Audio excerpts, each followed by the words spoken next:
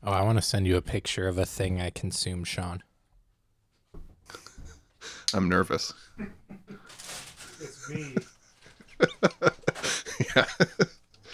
Did you recreate the Mayhem album cover in your living room with Peter? God, I wish. No, I just bought another guitar I didn't need.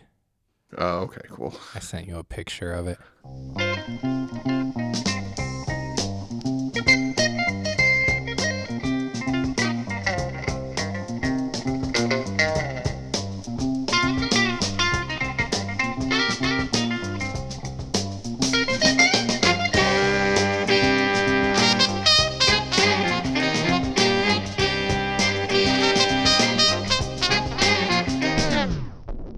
Welcome to I'd Buy That for $1, a podcast about inexpensive, common, and underappreciated records that are waiting to be rediscovered.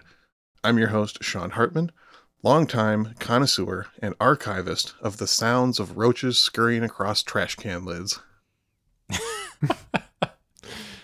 I'm co-host Jeremy, and I just engineered a new album, fellas.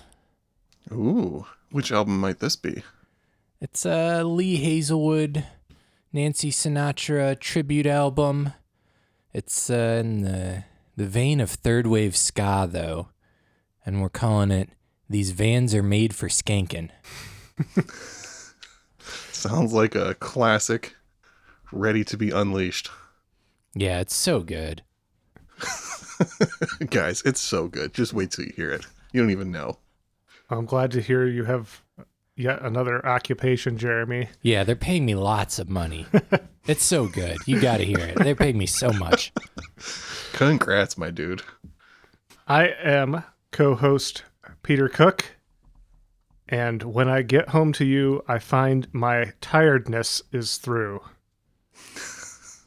That was the original lyric that John Lennon had written down for A Hard Day's Night, and he was with his friend, British journalist Maureen Cleave, and she saw that line and was just kind of like, that's pretty lukewarm. That's kind of weak. And so he changed it to the more suggestive. When I get home to you, I find the things that you do make me feel all right. Oh. And just a little bit later in this episode, we will hear that song in its final and ultimate form. In the best form that it ever attained. Yes. Well, it's not Tuesday. Why are we here? I'm confused. Well, what month is it? It's April. It's the 1st of April. Interesting. Oh no, All text. right, let's just lay the cards on the table. So, last year we made an April Fool's episode. We played around a little bit with Lynn Larson and his Organ Stop Pizza record. And I would say the episode was pretty well received. People liked it. However, we felt a little weird talking bad about an artist since we try to normally keep it positive, aside from Jeremy and his 10cc opinions. Or Sean and his Neil Diamond. Exactly. We have our moments. And we decided that if we were going to do another April Fool's episode, we didn't want to repeat the same formula. The joke had been done once, never again. So I came up with this idea to do this sort of meta April Fool's episode. We are looking at a record that has been the butt of many jokes for decades. It is critically maligned, and yet there is a strong cult following, and we're going to examine why. We are listening to Mrs. Miller's Greatest Hits from 1966. But Sean, we can't feature greatest hits albums. Breaking all the rules. We don't do comps. It's not a comp. It's a clever marketing scheme by Capitol Records.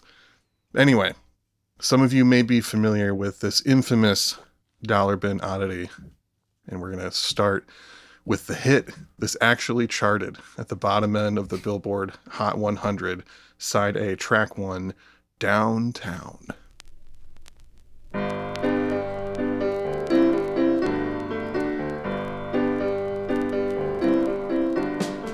When you're alone and life is making you lonely, you can always go downtown. You've got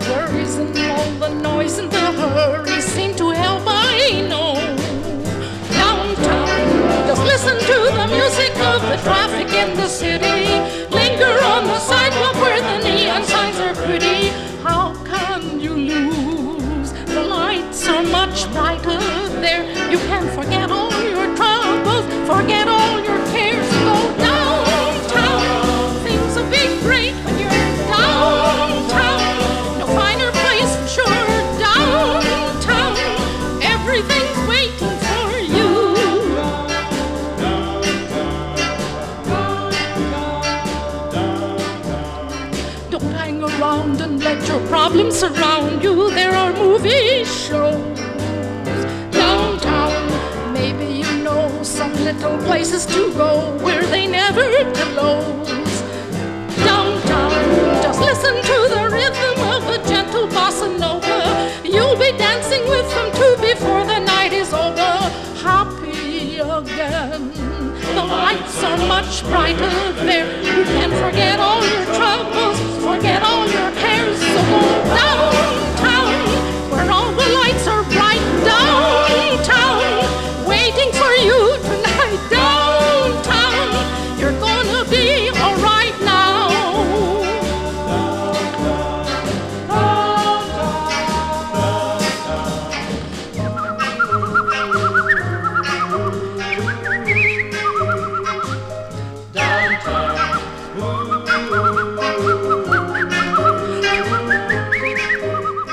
I love artists inspired by Florence Foster Jenkins.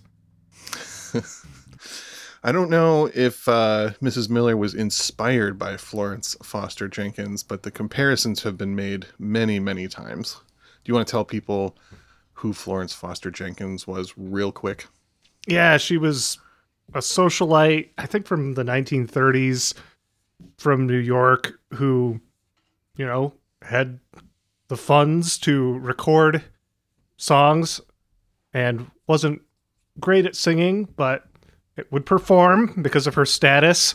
And they made a movie about it a few years ago, starring Meryl Streep as Florence Foster Jenkins. And it was actually a pretty good movie. I heard it was good. She was got some awards for her performance in that, I believe. Yeah, it was quite good. Yeah, but so obviously that would be an easy comparison to Mrs. Miller. True. So were you guys familiar with Mrs. Miller at all before this? Yeah, I was. Former guest of the show, Kurt, a.k.a. Useless Eater, popped that into one of his DJ sets at a record store day probably close to 10 years ago, and that was the first time I had ever heard of Mrs. Miller. And for some reason, I think it's fun, the album, and I, for some reason, don't have a copy yet. This is a reminder that I need to pick up a copy. You must. It's kind of like it almost sounds like a precursor to Trout Mask Replica. Just less inherently cool. Yeah. Oh, well, I don't know if it's less cool. I'd say it's a pretty even between Mrs. Miller and Don Van Vliet myself. There you go. You've corrected me. Yeah, setting the record straight. Jeremy, you were not as familiar, I do believe. Yeah, I'd heard you mention wanting to do an episode on it, and then I forgot about it, as I do most things that are said to me. Words just flow right back out of my brain. It's really sad. But I listened to it before this episode, but very intentionally did not look into what this was about so that you could surprise me with this information on microphone. My initial impressions, though, are like it's clearly they tried to make it to like make fun of her, like the jokes on her. I'm left feeling like it's kind of fun and silly and has me sort of like reevaluating if like music needs to be made by the most masterful performers of it. And, you know, what's the value in a more like human flawed sound coming out that I think in different genres, you know, that's already been a question people have kind of looked at and addressed and thought about. So, yeah. Perfect. That's where I'm at with it. Despite not having the, you know, academic knowledge of this artist, you still have kind of cut right to at least part of the heart of this conversation. So let's dive in and learn about Mrs. Miller, shall we? Yeah. What year is this album? This is 1966. Okay. Yeah. So how did this come to be? That's a good question. And maybe we don't really know the answer to it. And maybe that's okay. Real quick though, my experience with Mrs. Miller, Kurt may have been the one to turn me on to Mrs. Miller as well, or maybe I just seen it around and then he was the first person that was like, no, dude, this record's amazing. Yeah. But, my initial impressions of it were like, yes, this is silly. It's like obviously intentionally supposed to be presented as like, wow, she's so bad at singing. This is unlistenable. And yet the record is so fun. This record makes me happy in a way that so many albums do not, that are, much more talented musicians, much more interesting, quote unquote, better songwriting, all that stuff. This record has something special to it. And for a long time, I've wanted to learn more about just what's going on with Mrs. Miller. How did this record come to be? Why are there so many copies of it out there? Let's learn about it. So, Mrs. Miller was born Elva Ruby Canas on October 5th, 1907 in Joplin, Missouri. She was married to John Miller, who was a professional investor. They were married in 1934. He was about 30 years her senior. Wow. Shortly after that, they moved to Claremont, California, and she studied voice, music, and composition at Pomona College. Go Sage Hens. That makes sense, actually. When I was listening to it, I did note, like, she had a very clean, controlled vibrato to her voice that made me, like, think, no, this person, like, actually is trained vocally in some way. Yeah. She is. Yeah, she has heavy training, and we'll get into that a little bit more. So in addition to her music interest, she was heavily involved with local charities and community projects and her local church. She sang in the choir. She also self-released several records that she primarily distributed to friends, family, and also local orphanages. She mainly sang gospel, classical, and children's songs. And you can tell by the way she's singing, like, she wasn't normally singing pop music. She has like that kind of classical and gospel vibrato to her voice. And that was the kind of music she was more familiar with. But one day in the early 60s, while she was in the studio recording one of her, vanity self-release projects, she was overheard by the arranger Fred Bach, who took a liking to her music, or her as a person, and suggested that she start recording some more modern material, and specifically suggested the song we just heard, Petula Clark's Downtown.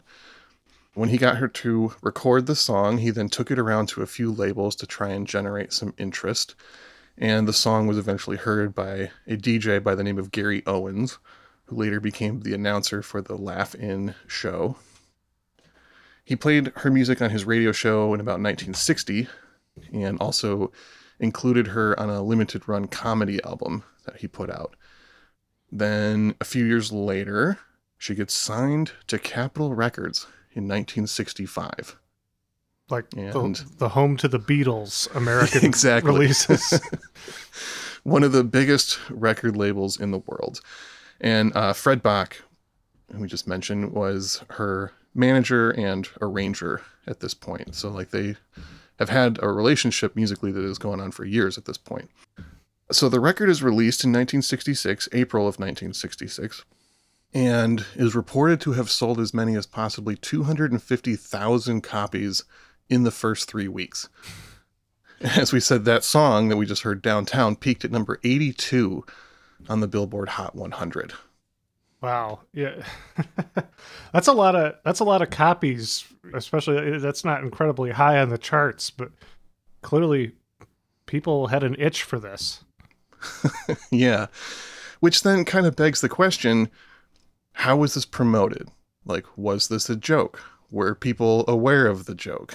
Was Mrs. Miller in on the joke or not? Yeah, there's a lot of questions. There's a lot of questions, and the more you read about it, the less there are definitive answers, because there's a lot of different perspectives on this, and different people have different memories and different sides of the story of how this all went down.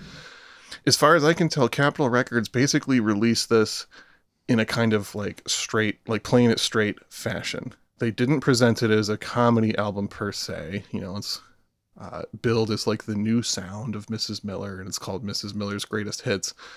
So I think part of why it sold so well is people were just maybe a little confused, or a lot of people probably thought it was funny, or people just had to hear this weird record that just came out on Capitol, and like this song that was on the radio a little bit at that point. Yeah, I can see at this point, recording technology was not democratized. So the idea that they were kind of these studios were a space that only, the very talented and exclusive people had access to. And so I think just the notion that this major label would release something like this was mind-boggling to people, and they just had to hear it.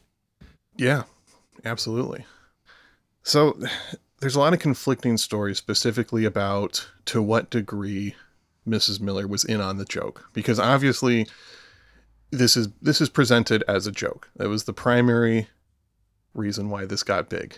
She claims that she was initially told that the music was an experiment, and as far as I can tell, she went into this with the idea that she was being completely serious. Music was her hobby, and she was happy that this big record label had recognized her talent and wanted to put the record out.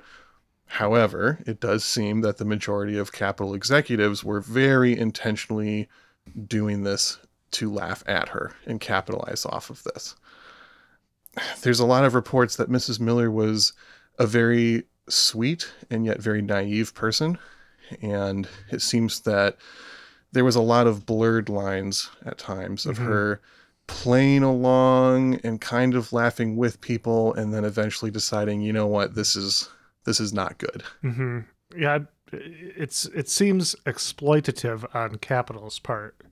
Definitely. On the other hand, Fred Bach, who we mentioned, who arranged and conducted the album and had been working closely with Mrs. Miller for a number of years at this point, he claimed that they were very clear to her that the songs would be presented in a funny way, and the intent was to make people laugh. And there's plenty of live footage from around this time of Mrs. Miller performing these songs and appearing to be in on the joke and like laughing along with the audience, and seems to be just enjoying the attention, which to a certain degree makes sense, like she was in the spotlight for just under 2 years. She had some major television appearances, played some huge gigs, made a bunch of money, sold a ton of records, charted. But, it's an awkward situation for sure. There's also tons of extremely cringy interviews.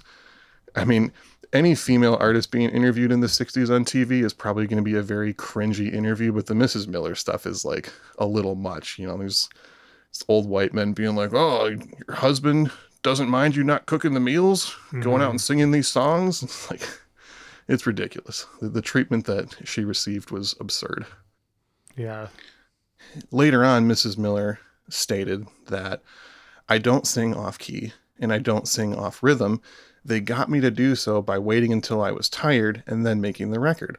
Or they would cut the record before I could become familiar with the songs.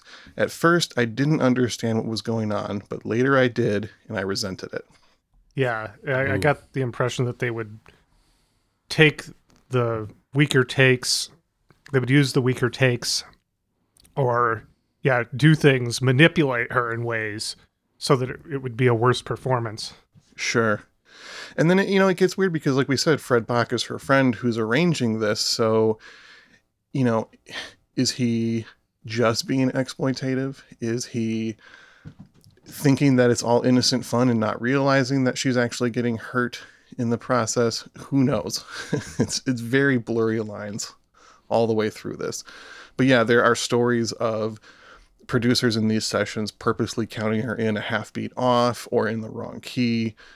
Supposedly they took the worst takes of all the sessions and used that for the album. And like I said, there's a lot of evidence that Capitol executives were aware that Mrs. Miller was serious and were aware that she thought she was being signed for her talent, and they were explicitly taking advantage of her and laughing behind her back the whole time. Oof. Yeah.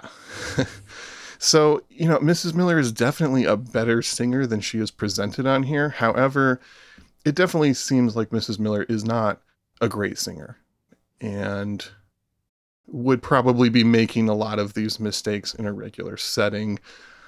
However, is she still a better than average singer?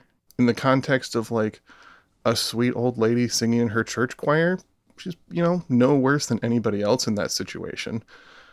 But throw her into this highly manipulated situation and put her on a hit record, and suddenly it looks a whole lot different. And yeah. Yeah, and when you're presented having recorded many a song at this point in my life, when you record into a microphone, it is wholly unforgiving, and any little like flaw becomes like very obvious. So I feel like that is, we're used to extremely good singers performing flawless performances. So it makes sense that they would be able to get someone who's not an incredible singer on a microphone, and then it ends up not sounding very good.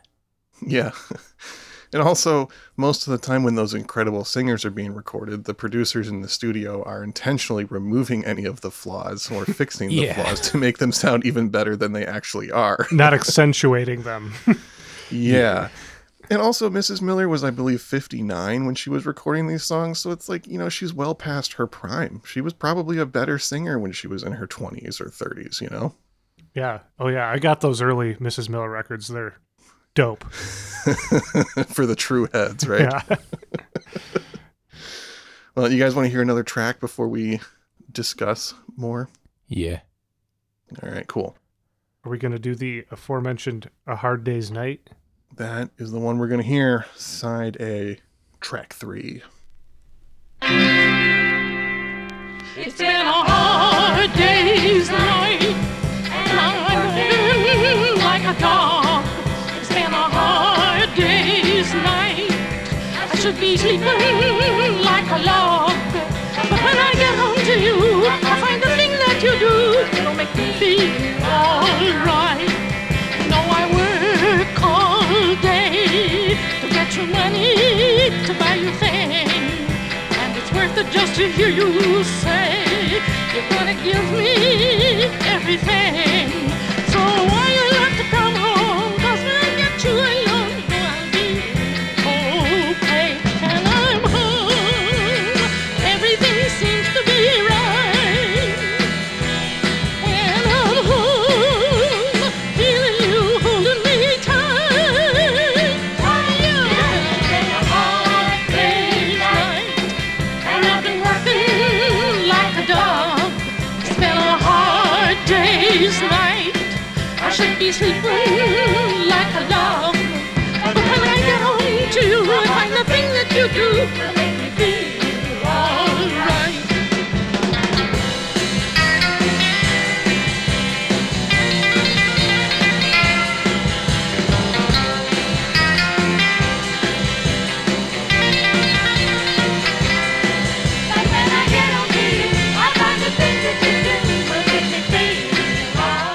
The thing that I always come back to when I'm hearing these songs is just the sense of how much fun Mrs. Miller was actually having in these recording sessions. I mean, there's points in these tracks where you can hear her laughing a little bit in between. Like, she's having a good time. Music has been her lifelong passion and hobby, and she's thrilled to have this opportunity to record these songs in a studio with professional musicians.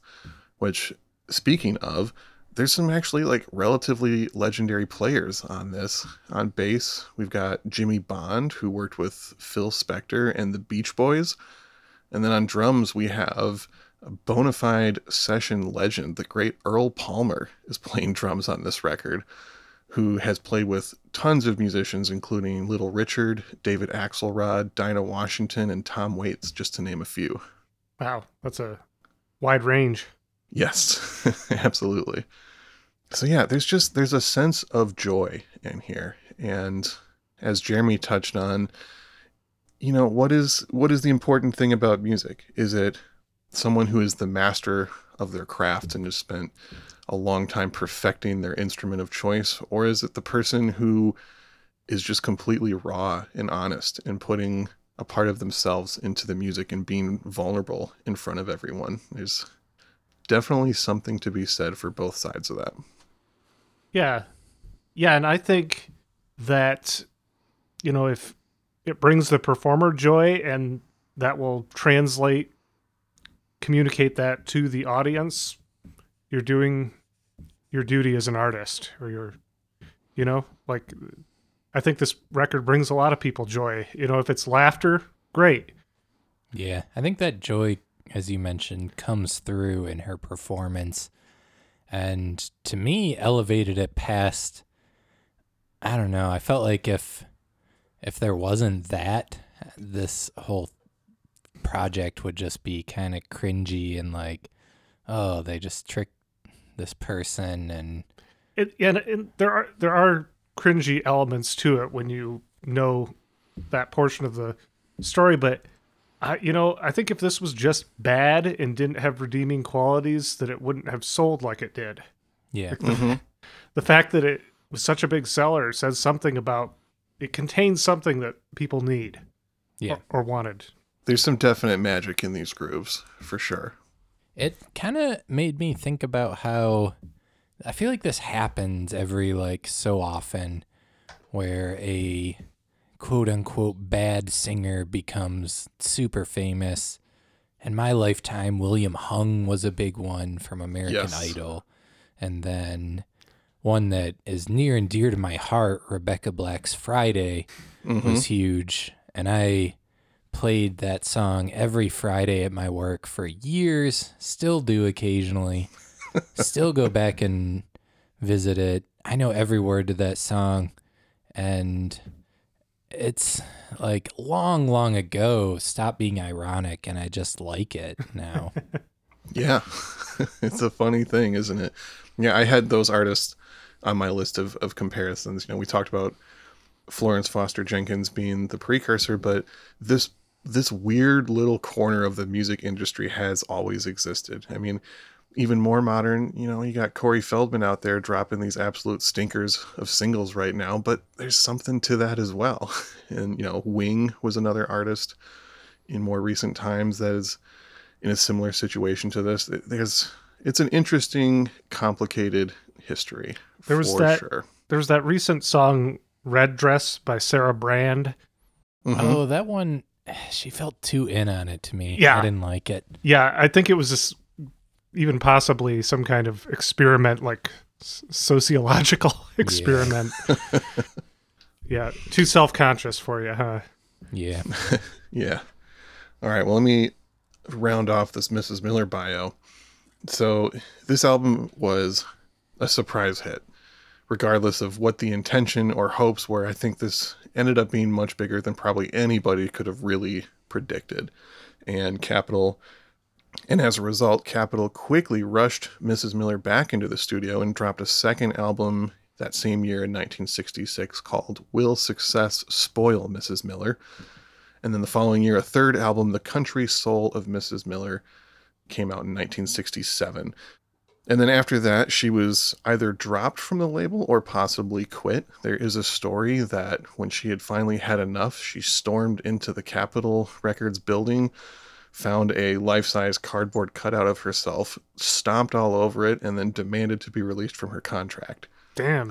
Who knows if that's true or not, but I hope so, because that sounds pretty badass. She's going like Ice Cube up in there. Exactly. Oh, Lord. So in 1968, her husband passed away. As we mentioned, he was quite a bit older than her. And that same year, she released her final album on the small Amoret label. This one is a pretty strange record. It was called Mrs. Miller Does Her Thing. And on the cover, she's wearing a psychedelic dress and winking while holding a plate of green brownies that are very obviously suggestive. This record featured tracks called Mary Jane, The Roach, Granny Bopper, and Renaissance of Smut. What? Oh, wow. Did Rick James produce this? I don't know what was going on. It's a very strange, very disturbing psychedelic record. And apparently, Mrs. Miller, once again, as we've stated, a very naive person, was not really aware of the suggestive nature of these songs and artwork until after the album was released. And when she found out that she was being turned into some sort of like counterculture symbol, she was horrified and disgusted and completely retired from the music business, or at least from working with labels ever again. She self-released a few 45s in the early 70s that went nowhere. Apparently, after leaving the label, she took more vocal lessons and for a little while was determined to make it as a legitimate singer and try and get rid of the novelty singer label that she had been branded with. But it, obviously did not work. Oh, wow. Rebecca Black did that exact same thing. Interesting. Far out. Yeah. After that, Mrs. Miller lived quietly in California, continued her frequent charity work right up until her death in 1997 at the age of 90. Wow. Yep. It's a lot to think about, a lot to unpack, a lot to ponder. What a life. What a life, what a career, what a music business. One of the more interesting articles that I read while preparing for this was actually written by a Patreon subscriber of ours. Skip Heller wrote an article about Mrs. Miller in the Cool and Strange Music magazine back in the 90s. And there's one quote from it. No shit. Yeah, there's one quote from it that I really like. And he's comparing Mrs. Miller to the work of famous B-movie director Ed Wood Jr., who did Plan 9 from Outer Space. And Glenda or Glenda. Quote. Yes. And was portrayed by Johnny Depp. In the Tim Burton bio pic of... True. Yeah. So Skip said, as does the work of Plan 9 director Ed Wood Jr., Mrs. Miller gives us something in which there is so much human charm that we are disarmed by it. We laugh at first because the ineptitude is so striking, but the enthusiasm, heart, and above all, frailty touches the heart. Ed Wood and Elva Miller make us happy, and in ways that neither could have ever foreseen. Huh. Yeah, that pretty much sums it up right there. Yeah. Exactly. Yeah. There's more recent examples of that. The Room comes to mind. Mm-hmm. Oh, yeah. And I think that's what you said about the Sarah Brand Red Dress song, Jeremy. You're right. Like, it's when the artists aren't knowingly creating something that's unique and maybe, not the standard, the norm that's expected, that it has that connecting charm to it that something that's self-conscious just can never achieve. Yeah.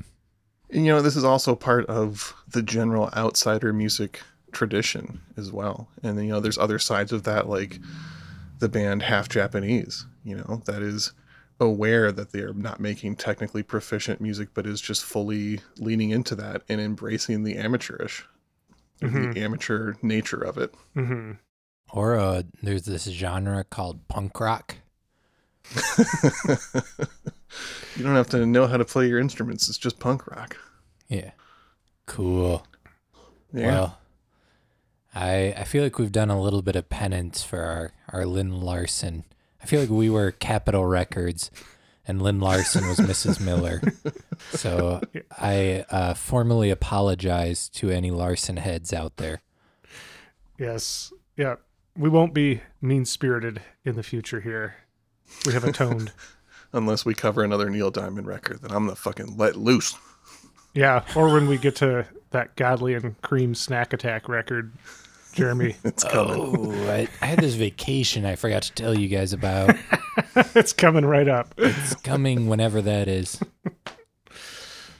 Well, before we exit, don't you guys both have something going on today? Happening today? Yes. Oh, yeah. I got so excited by talking about Mrs. Miller. I forgot to hype my own shit on this episode. Pipe it. Yeah. I have a new record out. It was actually, by the time this came out, it'll have been available for 1 full week. So I'm assuming it's completely sold out by this point, and I don't even need to tell anyone. But I have a new record out. It's called Hard Friends. It's out on the Lurker Bias cassette label based out of Chicago. And it features collaborations with a bunch of my friends, including a track with you boys on it. That's true. The I'd Buy That track. Yeah. That's right. We recorded that almost 2 years ago. Yeah, this is a project I started towards the beginning of the pandemic. And the concept was that I made a bunch of tracks using only turntable and 404 sampler, heavily inspired by like minimalism and broken beat experimental stuff. And then each track that I made, I sent to a different musician friend of mine and had them edit or add to it in any way that they wanted to. And the result is this real weird, real interesting collaboration record that you can hear on Bandcamp and, I don't know, pick up a tape on the black market, since it's probably sold out at this point, but maybe not. Check it out, lurkerbias.bandcamp. It's called Hard Friends, right? Hard Friends by DJ Hard Bargain. And Jeremy, you have a record coming out today. I do. I have a record coming out today. I'm bashful, so I don't like to plug my stuff, but here I am. Jeremy Ruggles. I put out an album called Radical Is My Brand, which is a little tongue-in-cheek, a little haha. It's sad bastard music, if you're into that. If you like a lot of words and people trying to be cool. I made vinyl for the first time in my life, so that was very exciting He for me. pressed them himself right here in his living room. Hand carved. I whittled them. Yeah. Whittled each record. And they sound great, let me tell you. Yeah. I have my headphones on and I'd play like 10 seconds and then I'd whittle that 10 seconds into the record and each one. So yeah, jeremyruggles.bandcamp.com or diamondwavepress.bandcamp.com. You can pick up a vinyl or cassette, or you can just listen to it for free on all those internet online things. It's out there. That's all I can stomach. Well, wonderful self-promotion. All right, well, happy April Fools. Is that something you say, or you just say April Fools? I don't know if anyone ever says happy April Fools. Happy April, you fools. You fools. Well, let's go ahead and let's leave him with one more greatest hit from the great Yeah. Mrs. Miller. This is the aforementioned These Boots Were Made for Walkin'.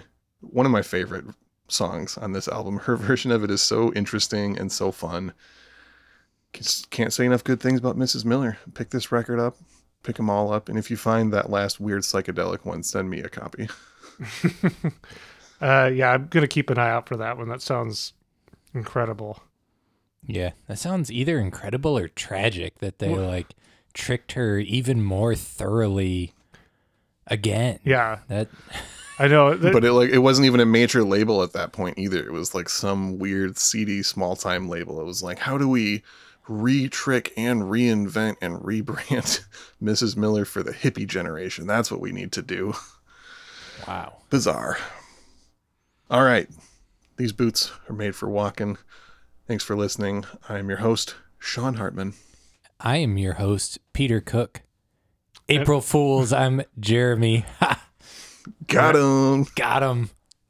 And I am your main host, Peter Cook.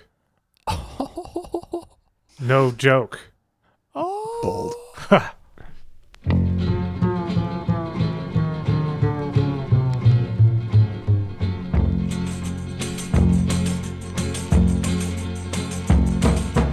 You keep saying you got something for me, something you call love, but confess you've been a messin' where you shouldn't have been a messin'.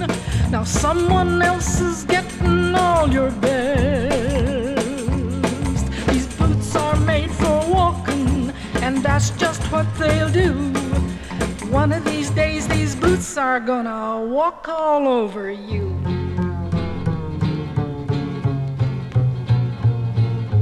Yeah.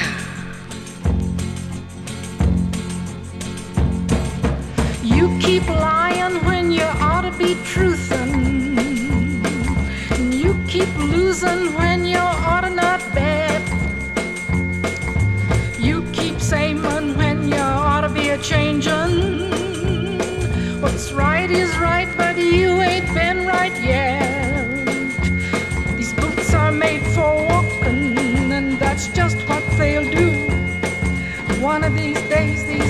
are gonna walk all over you.